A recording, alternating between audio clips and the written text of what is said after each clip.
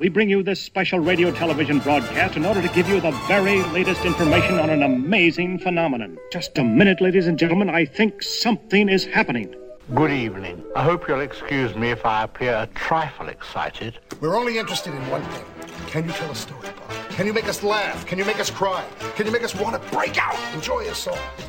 We move fast. Can you take it? No matter what you do now, you're still part of everything that's happening. Used to be in silent pictures, used to be big. I am big. It's the pictures that got small. We need more heart in motion pictures. You know how to whistle, don't you, Steve? You just put your lips together and blow. Listen to me, Hatcher. You gotta tell him. I just want to say one word to you. Just one word. Are you listening? The boulevard of broken dreams.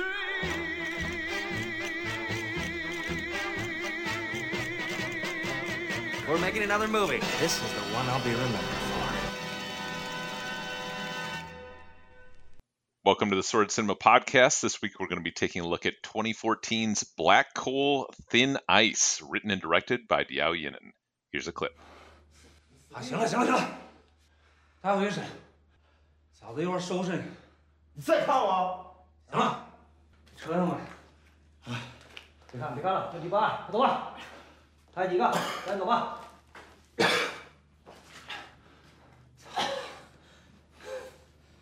没事，队长。行啊，跑得够快的了，一会儿给你大刑伺候。云，你没事啊？没事。今儿没买彩票啊？没有，就抓他们没买着今天。你要买了，你今儿中了。操！我让你跑。你要没事吧？嗯。是不是那小子衣服？看看。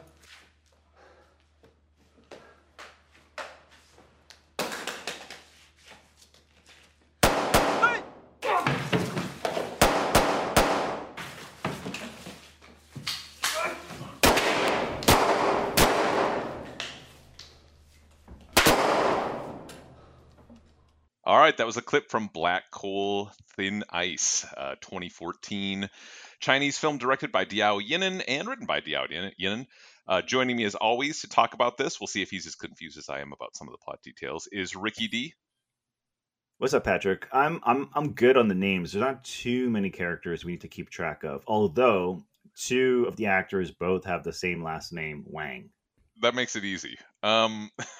Also joining us, the chooser of this fine film is Simon Howell. Oh, hi. Simon, I think the first question we need to ask is, why Black Coal Thin Ice? So, Ricky's seen a lot of movies. I don't know if y'all know this at home about Ricky, but sometimes it's hard to stump Ricky.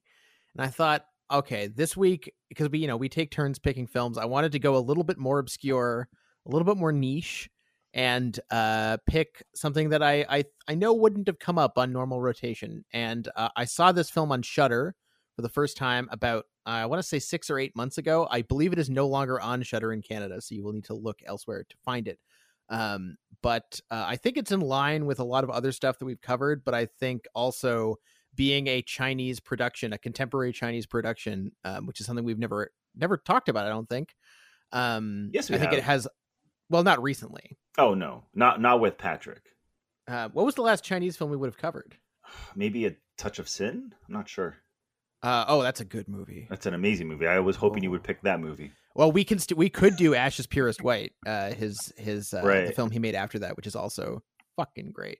Just to cut in really quick, the frustrating thing about the podcast is right now I want to record 2 episodes per week because every time you choose a movie, I want to choose a film that will match your pick. So I was thinking of Touch of Sin for the movie that I would choose that would match this, or Wild Goose Lake, which I actually prefer, which is from the same director of this movie. Right. So I've seen Wild Goose Lake. I actually excitedly watched Wild Goose Lake after seeing this film, and I didn't like it quite as much, even though I think it's maybe stylistically a little bit more fun. I think what I really love about this movie, and now I've seen it twice now, so I'm like pretty sure about this. I love its classic neo-noir detective story plot in this sort of I guess to us, alien setting that reveals, some interesting new angles. But I love that the movie is actually quite plotty and dense with twists and with detail that you really need to be paying careful attention to keep track of. A lot of the time when you get sort of international takes on classically British or American film tropes, you get kind of a less plotty, more experimental versions of those things. And there are some experimental aspects to this movie, but I actually still think it's a very traditional, you might even say classicist, neo-noir, but with with Chinese characteristics, I guess you could say, in the same way that you say, capitalism with Chinese characteristics is their current economic system. This is a neo-noir with Chinese characteristics. And I think that's really interesting. Big time. I think the only thing it doesn't have that a classic film noir would have is the witty dialogue, the one-liners, the banter. Yeah, this movie is very quiet. Yeah, although new noirs don't really have that as much either. No, this is this movie has the cynical worldview, the deeply cynical worldview, and like black-heartedness of classic noir, but it doesn't have the smirky humor or any kind of there's not a whole lot of levity here, and there's not a lot of relief from the blackness, which I think is one thing that does keep it distinct.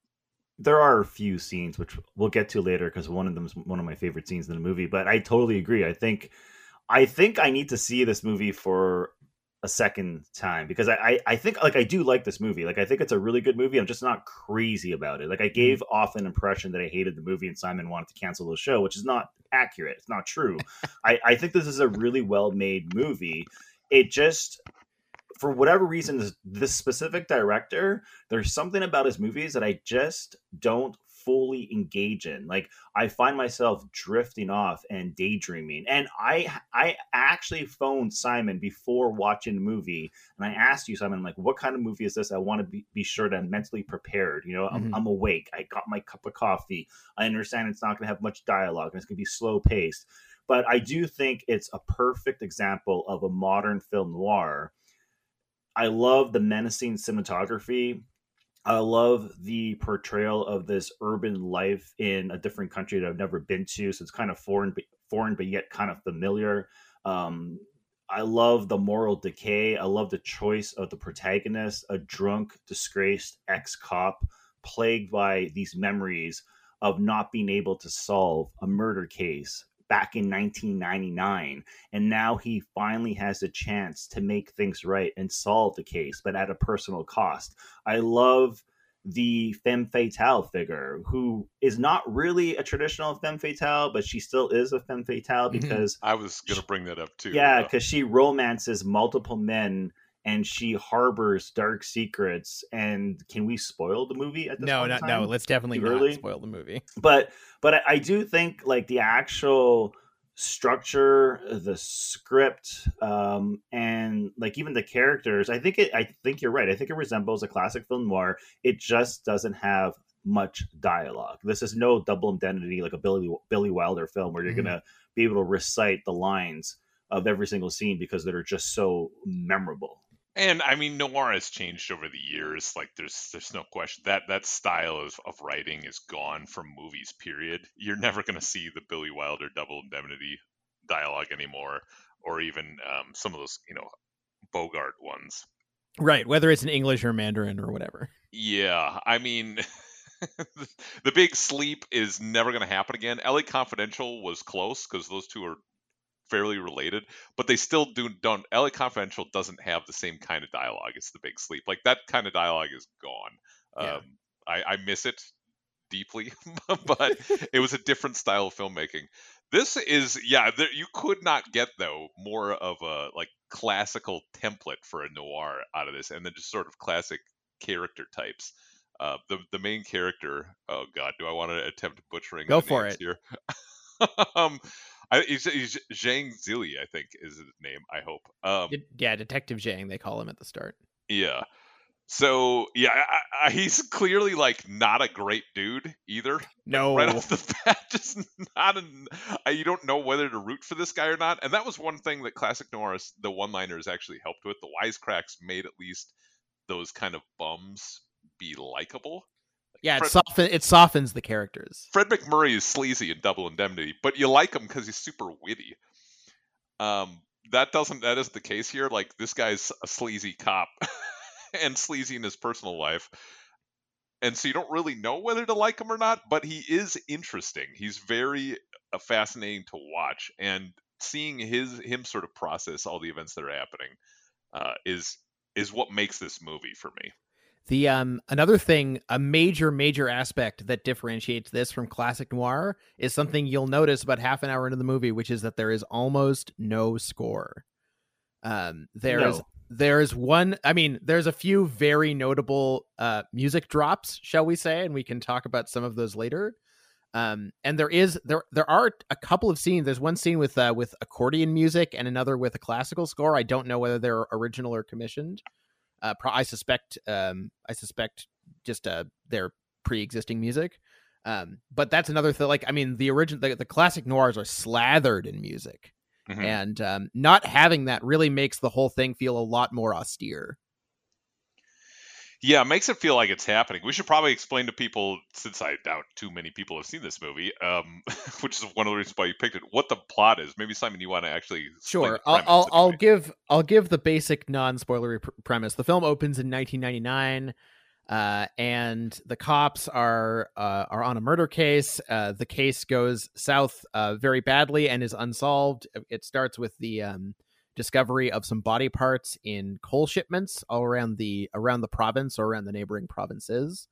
And yeah, goes poorly. Some cops die. It's a very dumb, very poor. What's the word I'm looking for? Firearms training in that particular province might need some tightening for local police.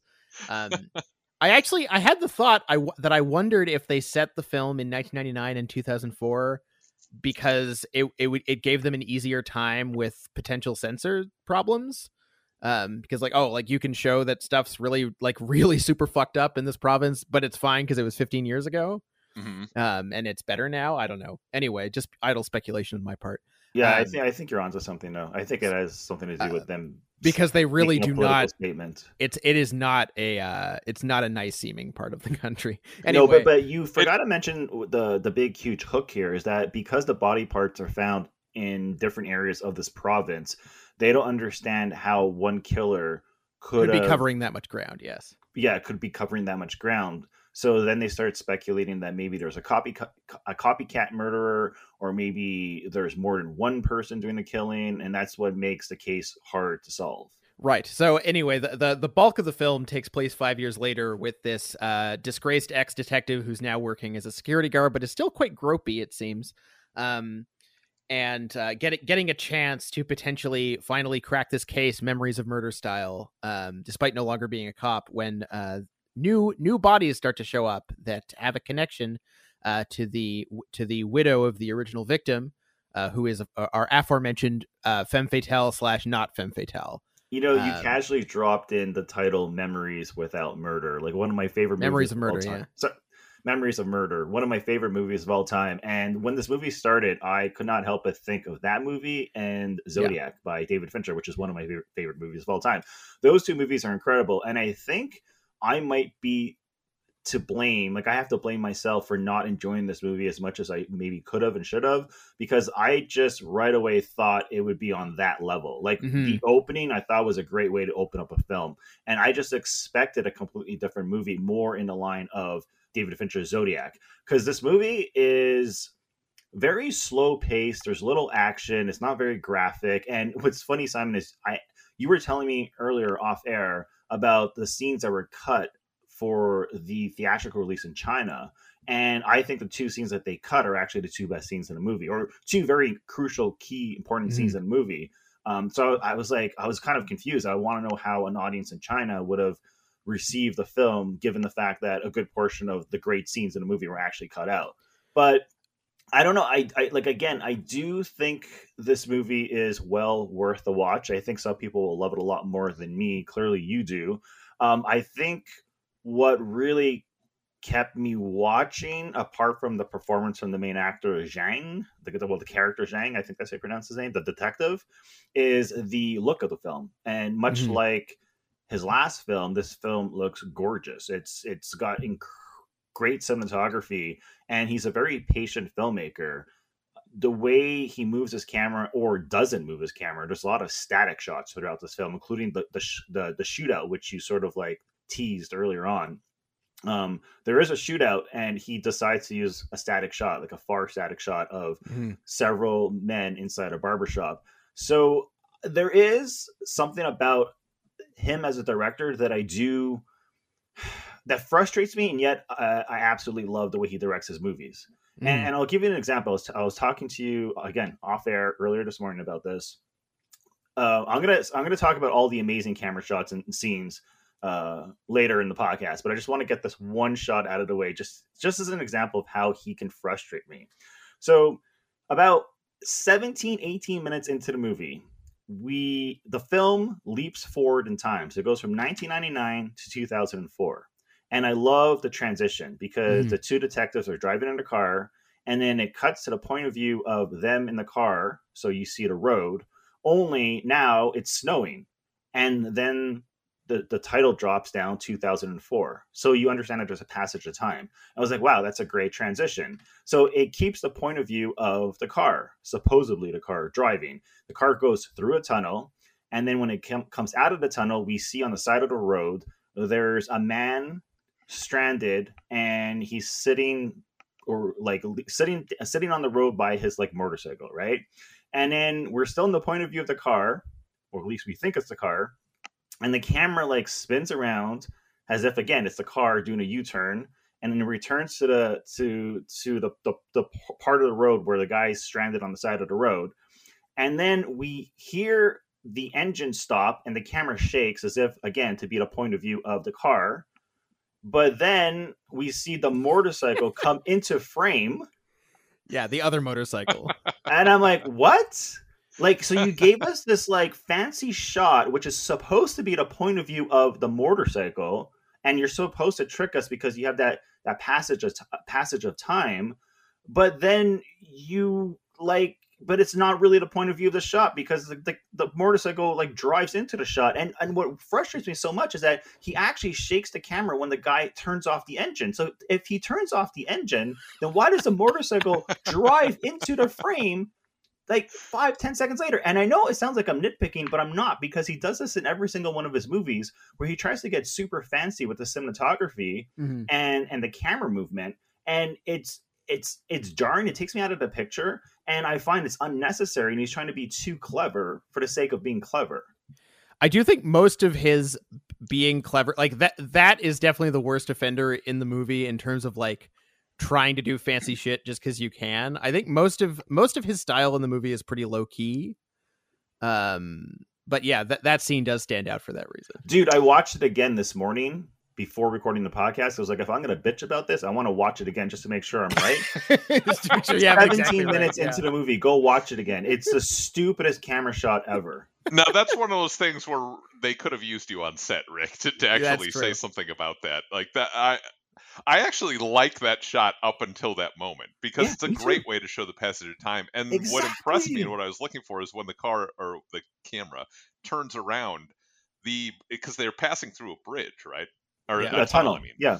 And when he turns around, it is snowing behind him, whereas it wasn't, right? So the shot goes from no snow to snow, and then when he turns around, it is snowing behind him. So it works seamlessly up until that point where so the close. motorcycle drives, and I know. But there's another great shot, once again, going back to the barbershop. So basically, two detectives follow a bunch of dudes into a barbershop and a few more cops, and there's sort of like a standoff.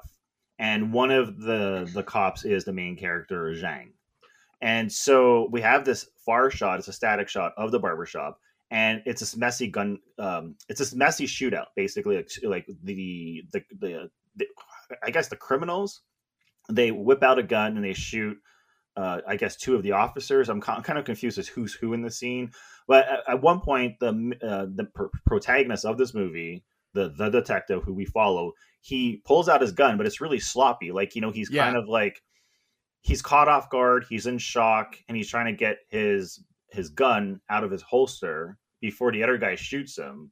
And he's mid-smoke also. Yeah, and lucky for him, he actually gets his gun out just in time and shoots the man dead on the floor.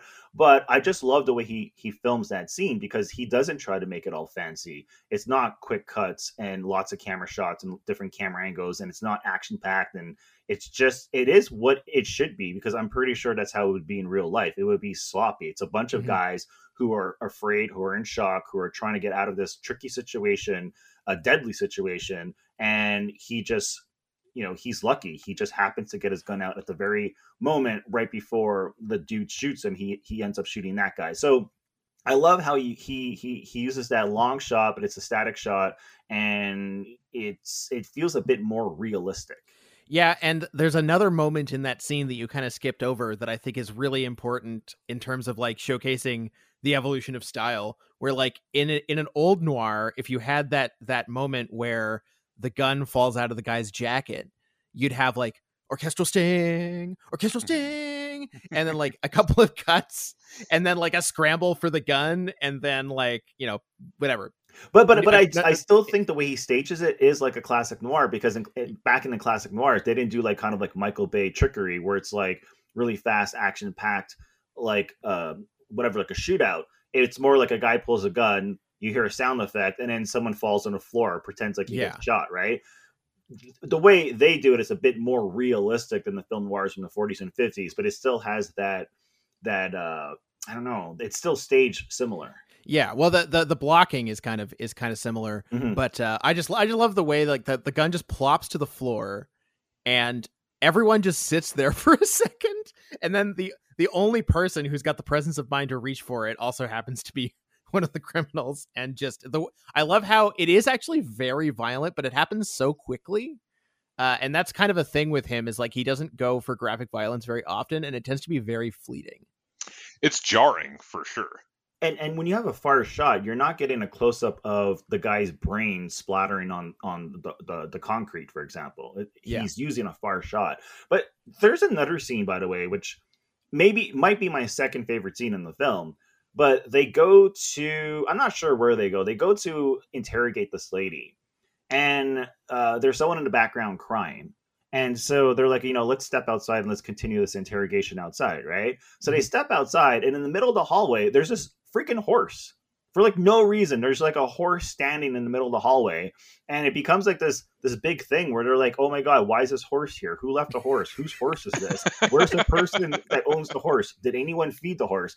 And this is like in the middle of the interrogation scene. But I love that, because it like the way I'm explaining it sounds goofy, but it's not in the film. It's just something that happens, because that's how life is. Like, you might be a detective investigating the case and interrogating someone, but something like that can happen. There's still people around you. There's still life happening, things happening. So I like how just like the movie has this thing where it feels like it's just just another day in the life of this detective, and just things like this happen.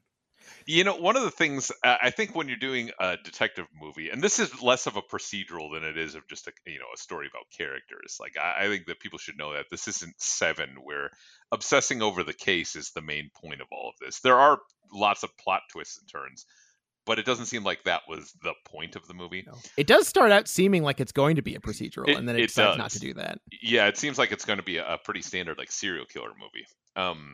With the cut up body parts and everything. But things like the horse in there, I like when they throw that in detective movies, because you never know what clues are important and what is not as a detective, right? You find lots of evidence of things, but you don't know what actually relates to the case. And I think when you're making a movie like this, where there is a mystery, you throw things at the audience that some of it doesn't necessarily add up. We don't necessarily know what's important and what's not. The horse scene is a great example, but it also shows you maybe a flavor of the life, which is what this movie gives you a good... I think that's what I've... Like, aside from the lead performance, which we'll get into later, like, the second most thing that I value about this movie is just sort of the look at the life of these people. Yeah, there's so many details in the... I guess like just like banal details that are just different from Western life that are interesting to see. Like early in the film when he has this sordid rendezvous with his ex-wife, and she's like, "We're divorced," and she hands him like his divorce passport. Yeah, it's like a passport. Yeah, yeah, which I think document. I think what it is. It's I haven't looked this up, but I think it's probably like a general like identifying document that just happens to contain like marital status, and it's just like happens to show that it's like she's gotten it updated to say that they're divorced now.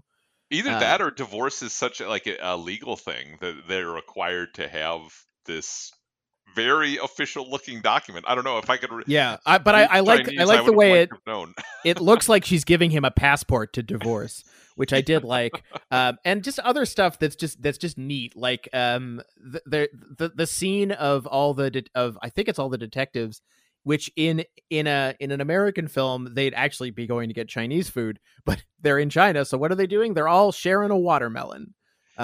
Just stuff like that. It's just interesting. It's neat. It adds it adds flavor.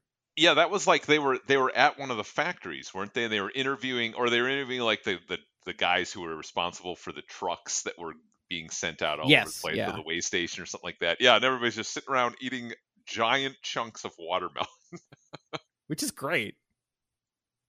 That's what detectives do, right? When they're on the case, they eat while trying to solve a case. Like, these dudes are human; they need to eat. So, yeah, but it's watermelon. The watermelon good. It's just it just doesn't fit with what I would have thought, right? Yeah, it's a different version of the same trope. It's neat, right? But if it was an American film, it would be like donuts and coffee. Yeah, exactly. Right. But that's what I like about the director. Like, I do like how he wants viewers to be interested in the film's characters, situations, as much as the actual plot of the film. And I feel like, like you mentioned Seven. So in a movie like Seven, you would cut to a dinner scene with Brad Pitt, Morgan Freeman's character, and who played a wife? Was it Gwyneth Paltrow? Yeah. Right. So you would have those three characters in a dinner scene at home, right? Very basic, traditional, like North American sort of like, whatever, kind of like the typical thing you would see in an American film. But in this movie, the stuff we get is completely, I don't know, it's unusual. It's new. It's refreshing, I guess. Mm-hmm. Refreshing is the word I would use.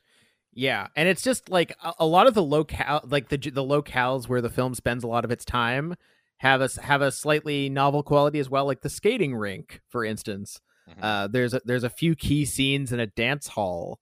Even the work environment, and also just generally the way people, all the scenes of people learning about, oh, there's a case, oh, there's cops, oh, like this is like the general the denizens and the workers, they have a very different relationship to policing than we do. We never see the police station, which is odd in a police movie. I don't think that there's a single scene that takes place in the police station, is there? In this station, I don't think so. I don't think so either. Which is weird. All the interrogations are in the car. Yeah, or at the residence. Yeah.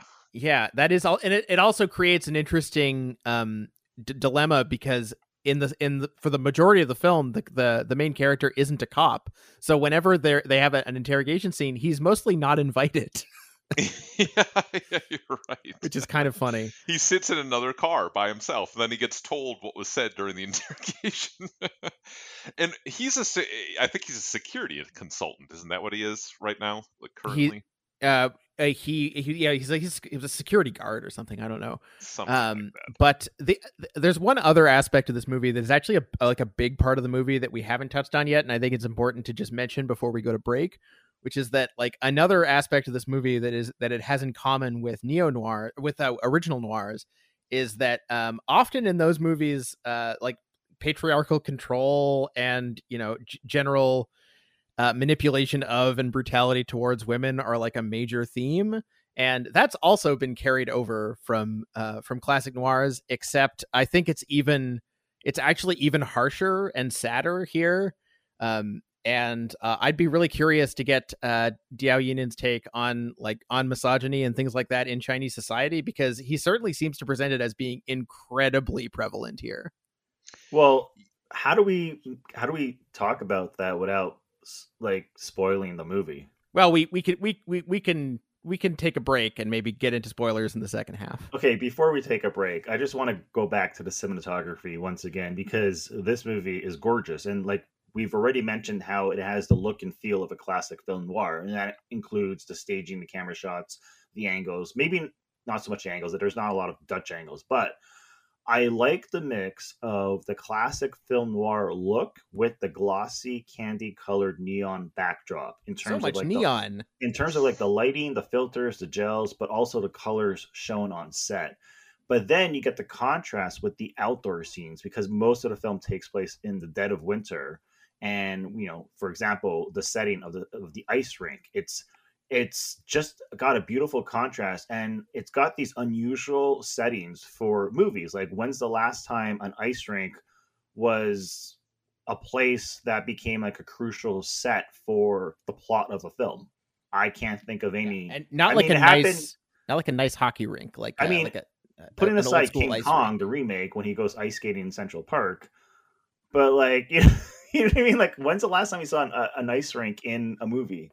Yeah. You have scenes at ice rinks that are brief. You never have the ice rink be a recurring.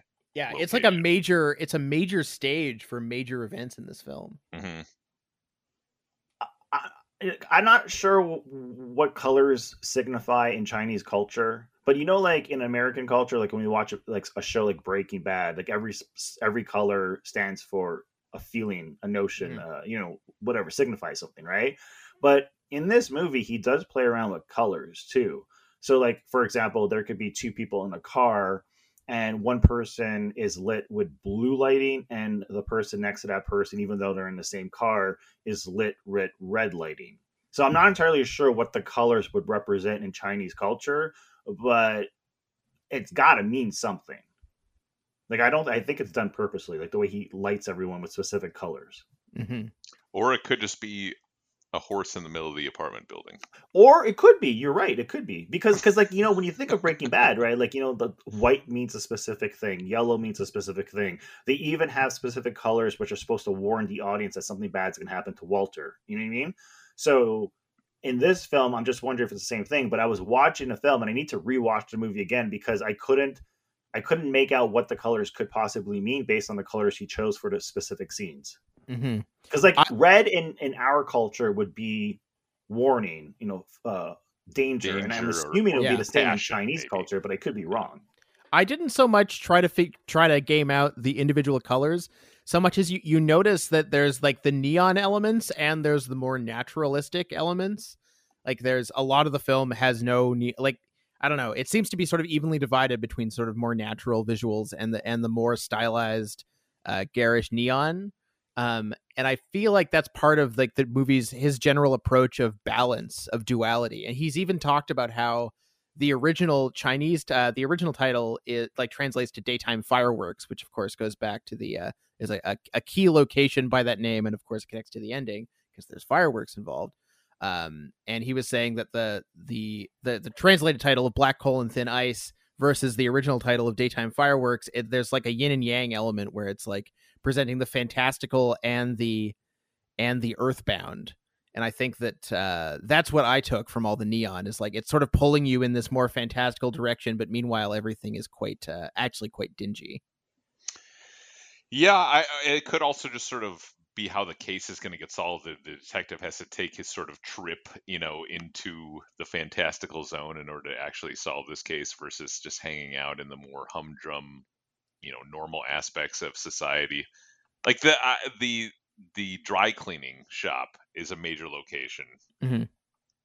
but he never, in a typical movie, if you're going to have a dry cleaning shop be such a central hub, you would show all aspects of it, right? But he never takes us behind the counter, really. It's just the counter over and over and over. So it is just the ordinary. He still doesn't let us know like what's going on behind the scenes. We do go behind the counter once, and it's when her boss is groping her. Yeah. That's it. Yeah. Yeah. There's a lot of groping in this movie. Yes, there is. If you're upset by depictions of sexual assault or coercion in general, I would avoid this one because there's a fair amount of it. Yeah, yeah. Which is, see, I don't know if that's completely in line with classic noir or not. Classic noir, women are treated a little. Yes, there violent things happen, but they're also perpetrators of violence. Like women in classic noir, I guess, are either they're either pure evil or they're saintly. Although there's some in between ones as well. There's great little asides. You know, The Big Sleep has that moment with the librarian or the bookstore owner. Like that has nothing to do with the rest of the movie, but it does show different attitudes towards their female characters. So I don't know if this is completely, its treatment of women is completely in line. This might be more of a cultural thing. I'm not sure, or a statement on the culture. But you do realize that the femme fatale in this movie actually does kill someone, right? So I get what you're saying, but she's still a killer. I mean, I don't see her as a femme fatale. I guess. Well, and I'm using those words loosely. I'm just saying the character would stand in for the femme fatale in a classic film noir, which would be her character. She is a killer. Like, she has her reasons for killing the men, but we do find out at the end of the film that she is a killer. One man. That we know of. Yeah, I would say that the difference is with a femme fatale, they're luring people in, right? Like they're scheming usually. They're not just victims of this woman. We can get into spoilers later on, but I wouldn't put her in that category. She's definitely a victim of circumstance. Yeah, right. I wouldn't put her in the whole like I'm bringing trouble to me. Trouble more finds her. Yeah, she's just a very unfortunate person. Yes. Maybe we should take that break though, so that we can get into some spoilers and free up our conversation just a little bit. We will be back in a second, but here's another clip from Black Coal, Thin Ice.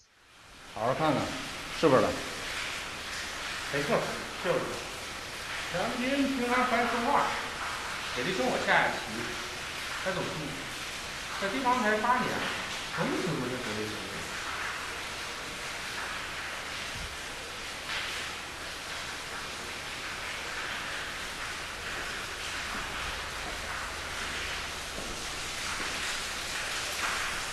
那你最后一次见梁志军，有没有啥不对劲儿？没有，就在这交二店，他跪着。 All right, that was another clip from Black Coal, Thin Ice. We've reached the segment of the podcast where we ask our 5 questions. I think we're also going to dive into spoilers here first. So if you are going to see the film or are worried about spoilers, I hate to say shut us off. Other than the ones we already gave. Yeah, exactly. You might want to shut it down in case we get into really spoiling the ending. All right, so we're going to go right off the bat with, I imagine this will be a little bit more of a free-flowing thing so that we can get into spoilers. But Simon, why don't you kick us off with your favorite scene from Black Coal, Thin Ice? My favorite scene. You know what? I didn't even think about this prior to doing this pod, which I normally do. My favorite scene, you did choose this movie. Come on. I know. There's a lot of good scenes. There are a lot of good scenes. Okay, let me jump in while you think about it. Yeah, my favorite scene is the scene in which the main character, the detective, he returns to a dance hall. It's a dance hall that I think is located at within the ice skating rink, right, or next to it. And so he returns to the dance hall and there's music playing. There's very few people, if anybody, on the dance floor. And he makes his way onto the empty dance floor. He just starts dancing. But the way he starts dancing, it doesn't match to the actual rhythm of the music, nor does it match to the way anyone danced to the music in the prior scene. Because remember, we see this earlier on when he's chasing the killer. So he first goes to this dance hall in an earlier scene when he's chasing a killer or following the killer. He returns to it at the end of the movie.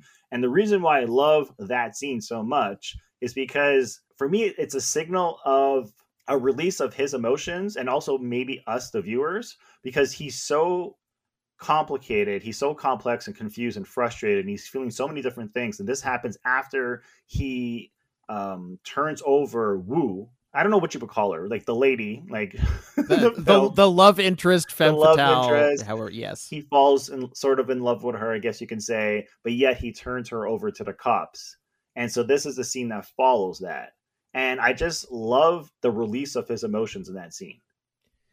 You know, I'm gonna go actually with a scene that we discussed off mic earlier, which is more or less the next scene, because, and I think this is a great example of what he's up to. He gets this big release, which, by the way, everyone who's reviewed this film has compared it to Beau Travail. Oh my God! Yes, the dance scene. It has totally the same energy. But what I find super interesting. Wait a minute. What? That might explain why I like that scene so much. That is one of my favorite movies of all time. I didn't even catch that similarity. He's 100%. It's 100% a reference. Like, there's no way he doesn't know that. Anyway. By the way, Patrick, have you seen Beau Travail?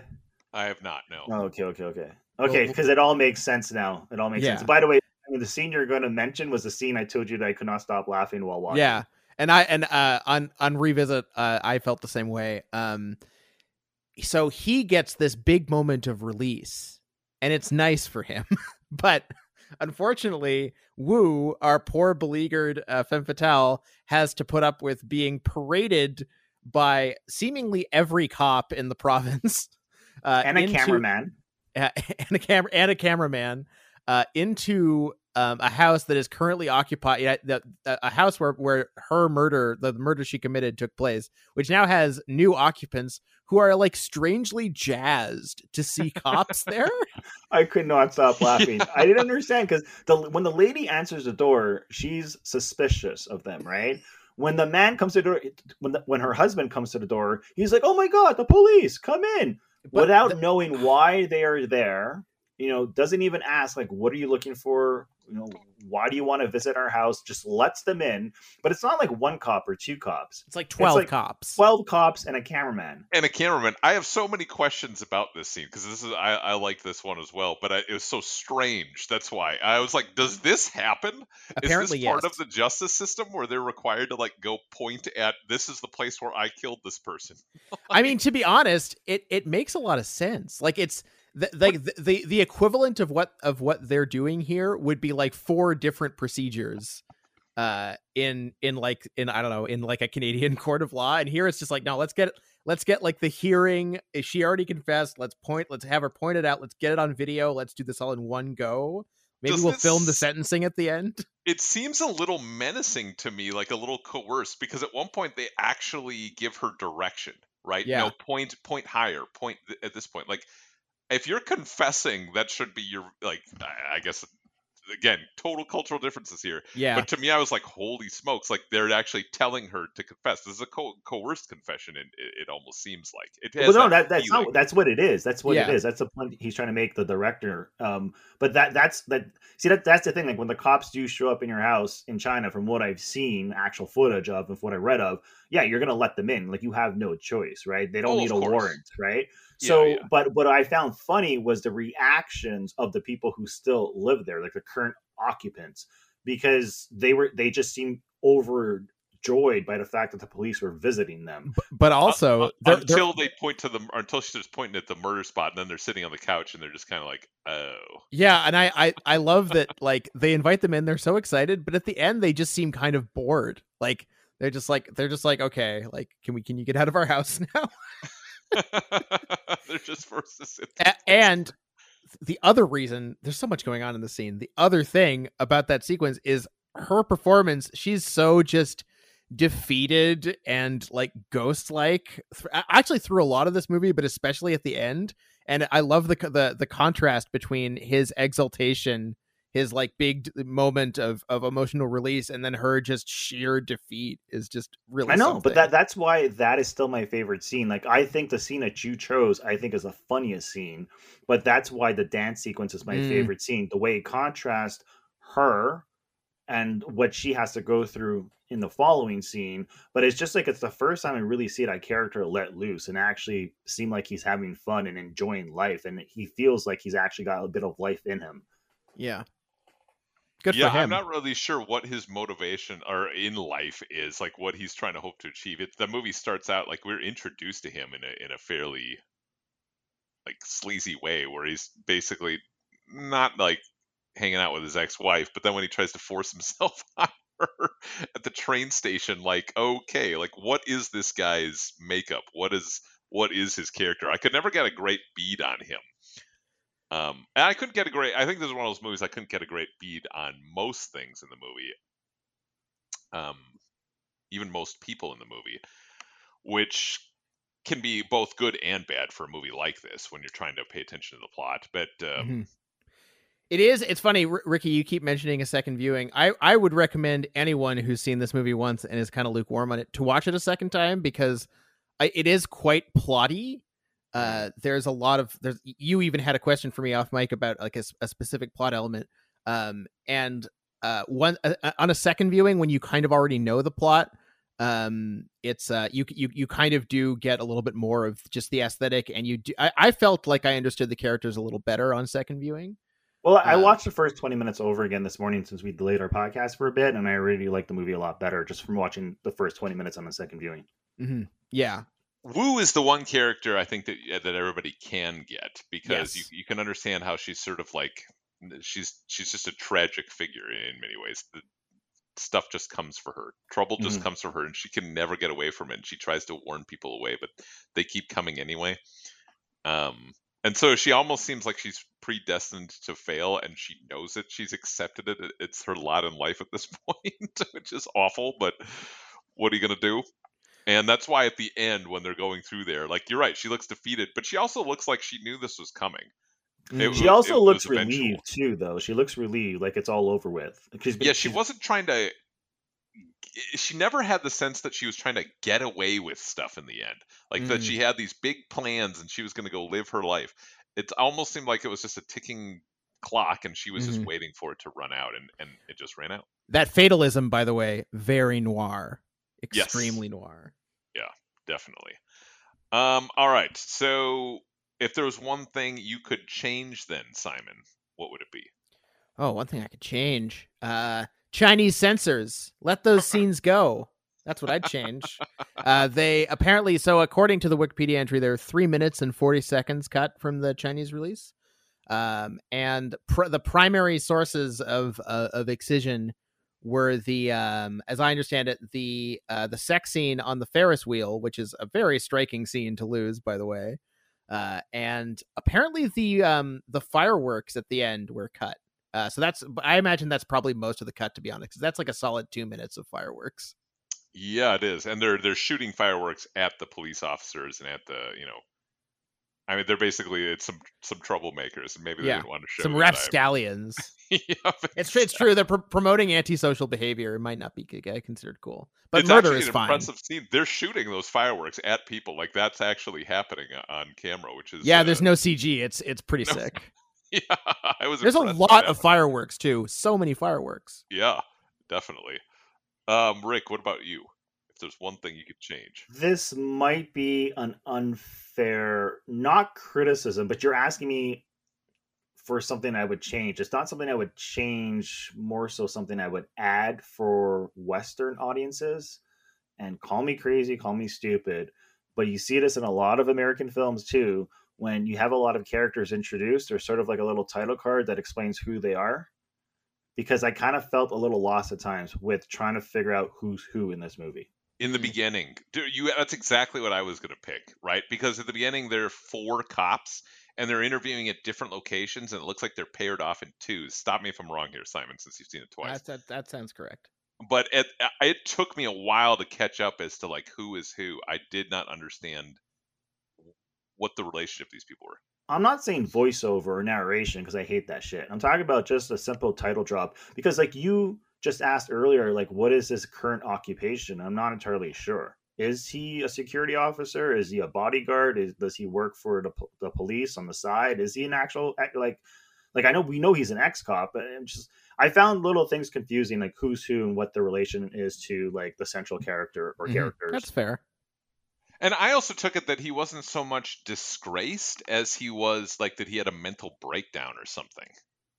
Yeah, like that's disgraceful. You should have a good enough brain to just keep doing your job after you shoot a bunch of people. Because his partner, so I rented this on Amazon. The Amazon description is completely wrong because it says like 2 former cops who blew a case years ago get a chance to make amends. I'm like, wait a second, the other guy went on and got promoted. Like, this guy not a former cop at all. Yeah, exactly. So it really is just this one guy. They're both involved in the same incident, and I feel like it wasn't like he was fired or sent home in shame because of the way that everything turned out.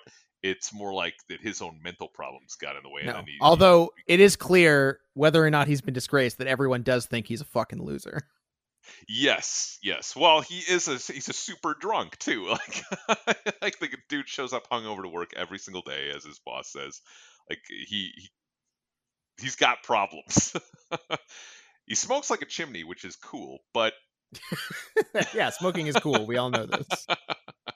Especially if you're a noir cop, you have to.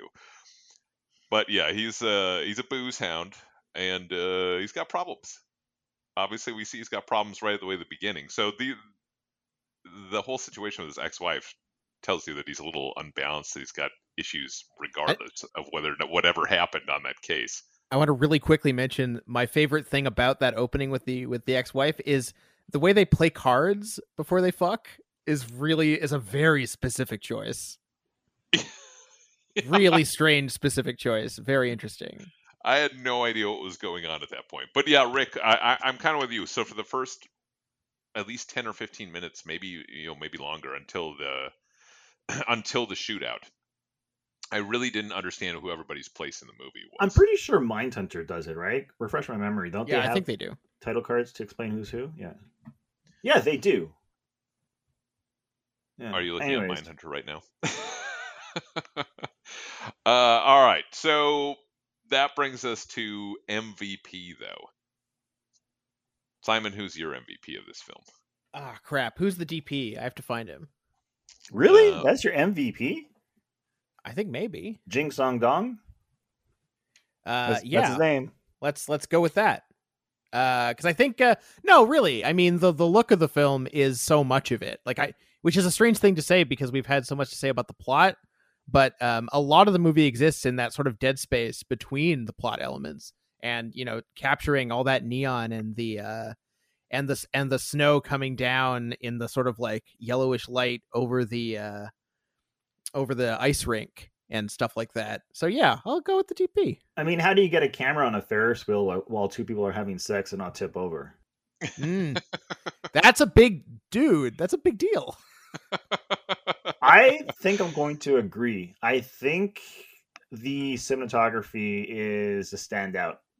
And I think the cinematographer has to be the MVP because I think the reason why I'm lukewarm on the movie is because of the characters. As fascinating as they are at times, they're also boring, and I don't know much about them.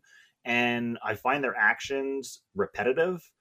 And so that's the thing about the movie. I like the movie. I'm not in love with the movie. I need to see it a second time.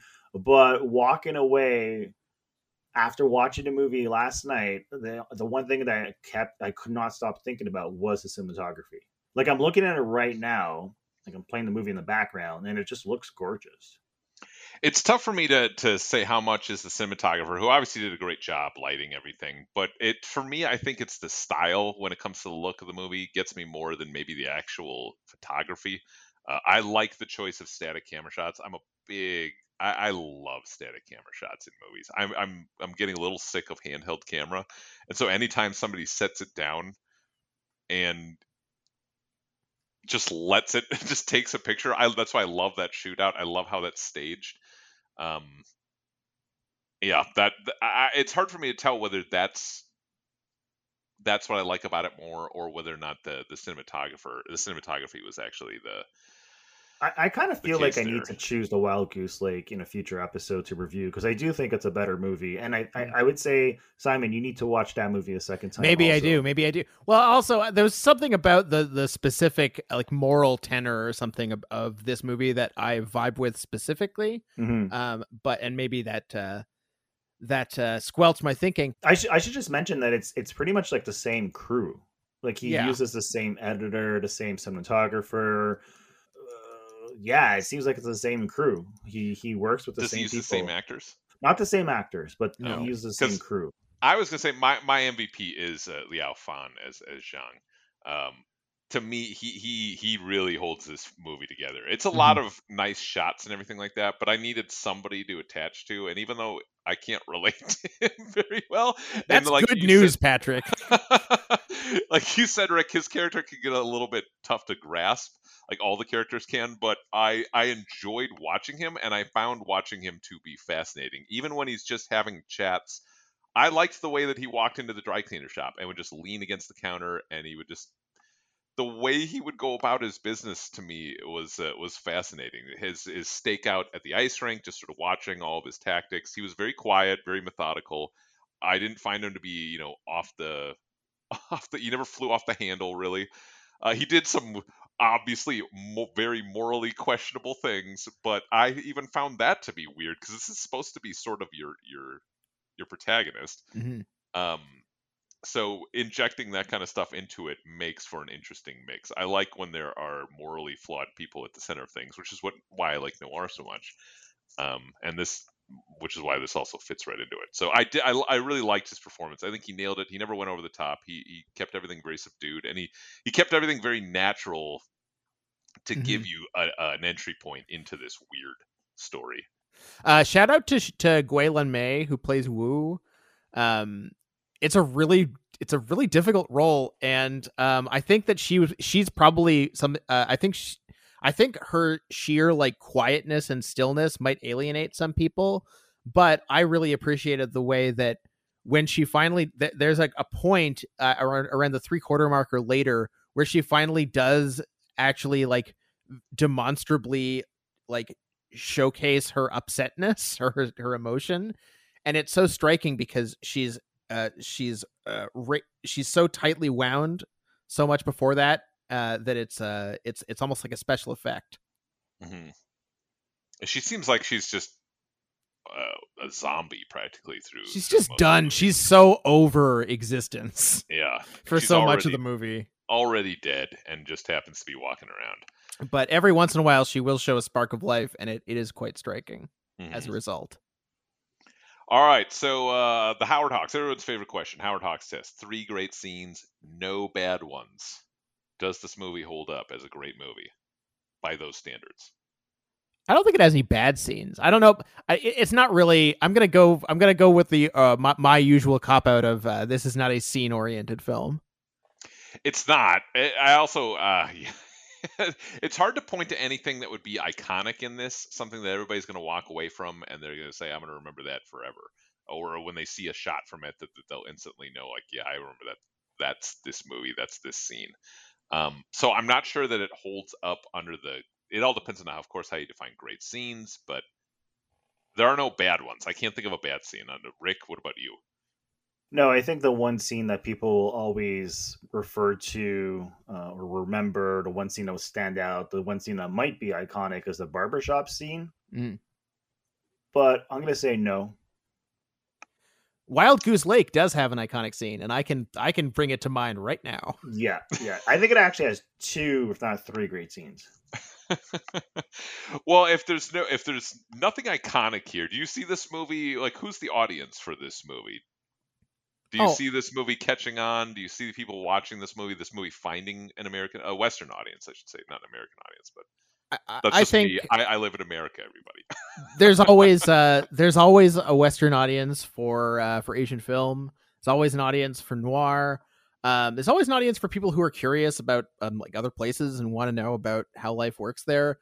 And also just I want to give a quick shout out to Jonah Jang, who wrote about this film in Reverse Shot, something that he noticed where the entire original conflict of the movie springs from this sort of like coercive sexual arrangement that Wu has to put up with and then decides not to. And he points out that, this, you could see that as a representation of like market forces coming into China and sort of influencing events in certain ways, in perhaps certain not so savory ways, and where relationships are becoming more transactional and bad things happen as a result. And that's a whole angle that I wouldn't have even thought of. So I'm sure that people will. It's exactly the kind of movie that people will keep watching and writing about and finding new angles on. But I don't think any of us is qualified to comment on that. Anyway, I'm merely saying it is something that I think people will find interesting in a variety of ways, but I don't think it will appeal to people who need a strict procedural, like we were saying, or like a certainly not people who are looking for a wham bang action film, because this is very much an art house film. No, it definitely is not an action movie. And I would say if you're looking for just a straight up detective movie, it might not be fulfilling for you. If your goal is to see a crime get solved, I just don't think that's not really what this movie's about. It happens, and like you said, there is evidence, there's plot twists, there's turns, there are clues, and he tracks down suspects, and all the elements of a detective procedural are here, but it's not really the focus of the movie, and I have a feeling those people will not quite get what they want out of it. No. Although, to be fair, I mean, shout out to Diao Yinan, because I do think that the mystery of the film and the actual crime and the details and the way we find out every single aspect of everything that went down is actually very well constructed. Mm-hmm. Yeah, and I think upon second viewing, I'll see a lot of things that I would have had no context for before, and that's always the mark of a good procedural as well, right? You can spot the clues. But yeah, again, it never felt like that was the focus. Solving the mystery to me never felt like the true focus. It was getting to the heart of the characters of the matter. It seemed. It's just about getting down to dancing. Yeah, exactly. That's what it is. And getting it on uncomfortably and awkwardly. What about you, Rick? What's your take on that? Do you think that this movie has an audience out there? Every movie has an audience, but I think you have to really be in the right mind frame and the right mood and understand that this is more of a mood piece and an art film than it is a crime film. Yes, it's heavily inspired by classic film noir, but it's straight up an international art house film from China that moves slow, and the movie isn't interested in the central plot. It isn't interested in the whodunit or why someone killed whoever. It's not interested in the actual murder. It's more interested in the characters, these two characters. But that said, the two characters, we're not given much about the characters. Like, we don't know much about the characters. So it's like the mystery here is really the characters. It's like you said, Patrick, is trying to figure out this dude, the central protagonist of the film, the cop, and her, the girl, Wu, right? That's the mystery. So it's really a character piece, I think. But I do think it has a huge audience. There's a lot of people that seem to love art house films and films like this, and anyone looking for some great cinematography. This is one of those films where, hopefully movie theaters recover from everything, they stick around, because this is an art house theater movie that I think a lot more people would discover if it was playing in public as opposed to discovering it somewhere else. Like, it's hard to discover this movie. I guess you had it on Shudder for a little while. You guys did anyway. Yeah. And I was able to rent it on Amazon, but I have to search for it. It's not like this is going to pop up. What's weird is Wild Goose Lake, which is his 2019 film that won a bunch of awards, it is available to stream on the internet on like sites like, where you get ads popping up left and right, but whatever. Like, I'm talking about legal sites, or not legal sites, right? But it's available everywhere. This movie is harder to track down. I had to rent it on Google Play, I believe. The last group of people who I should specify should see this movie is anyone with like an even passing interest in like contemporary China, which, by the way, you should have an interest in China. You should be interested in other places. If you're not, what's wrong with you? Well, and that's part of what makes movies so great too, is you get to see things you've never seen before. Yeah. And by the way, I'm a huge fan of films from China. So I'm actually kind of surprised I don't like this movie as much as I thought I would. You know what? We'll do more. We'll do Ash's Purest White soon. You're gonna love that movie. All right. With that, we should probably wrap things up then. Simon, are you still offline, as I am? Yep. Bye. We'll keep that short and sweet. Rick, where can people find you, and where can they find the podcast? You can find the podcast over at sortedcinema.com. And the Twitter handle is Sorted Cinema. The podcast is available to listen to everywhere from YouTube to Amazon to iTunes to you name it. SortedCinema.com. Leave us a rating on iTunes if you like the show. Send us an email if you like the show. Tweet at us if you like the show. All the information is over at SortedCinema.com. And if you hate the show, kiss my ass. We don't want to hear it.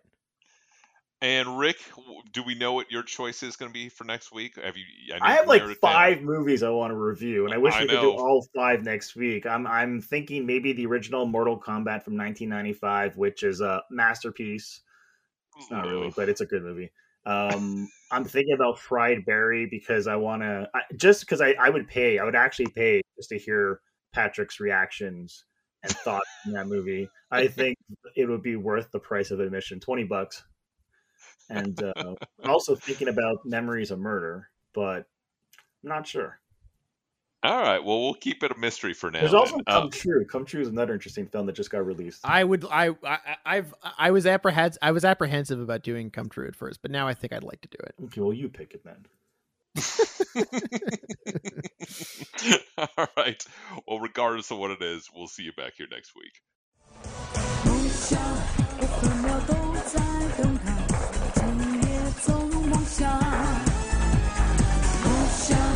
因为那里面有你，所以我才向往。每当我走进梦想，你在我身旁。每当我走出梦想，你不知去向。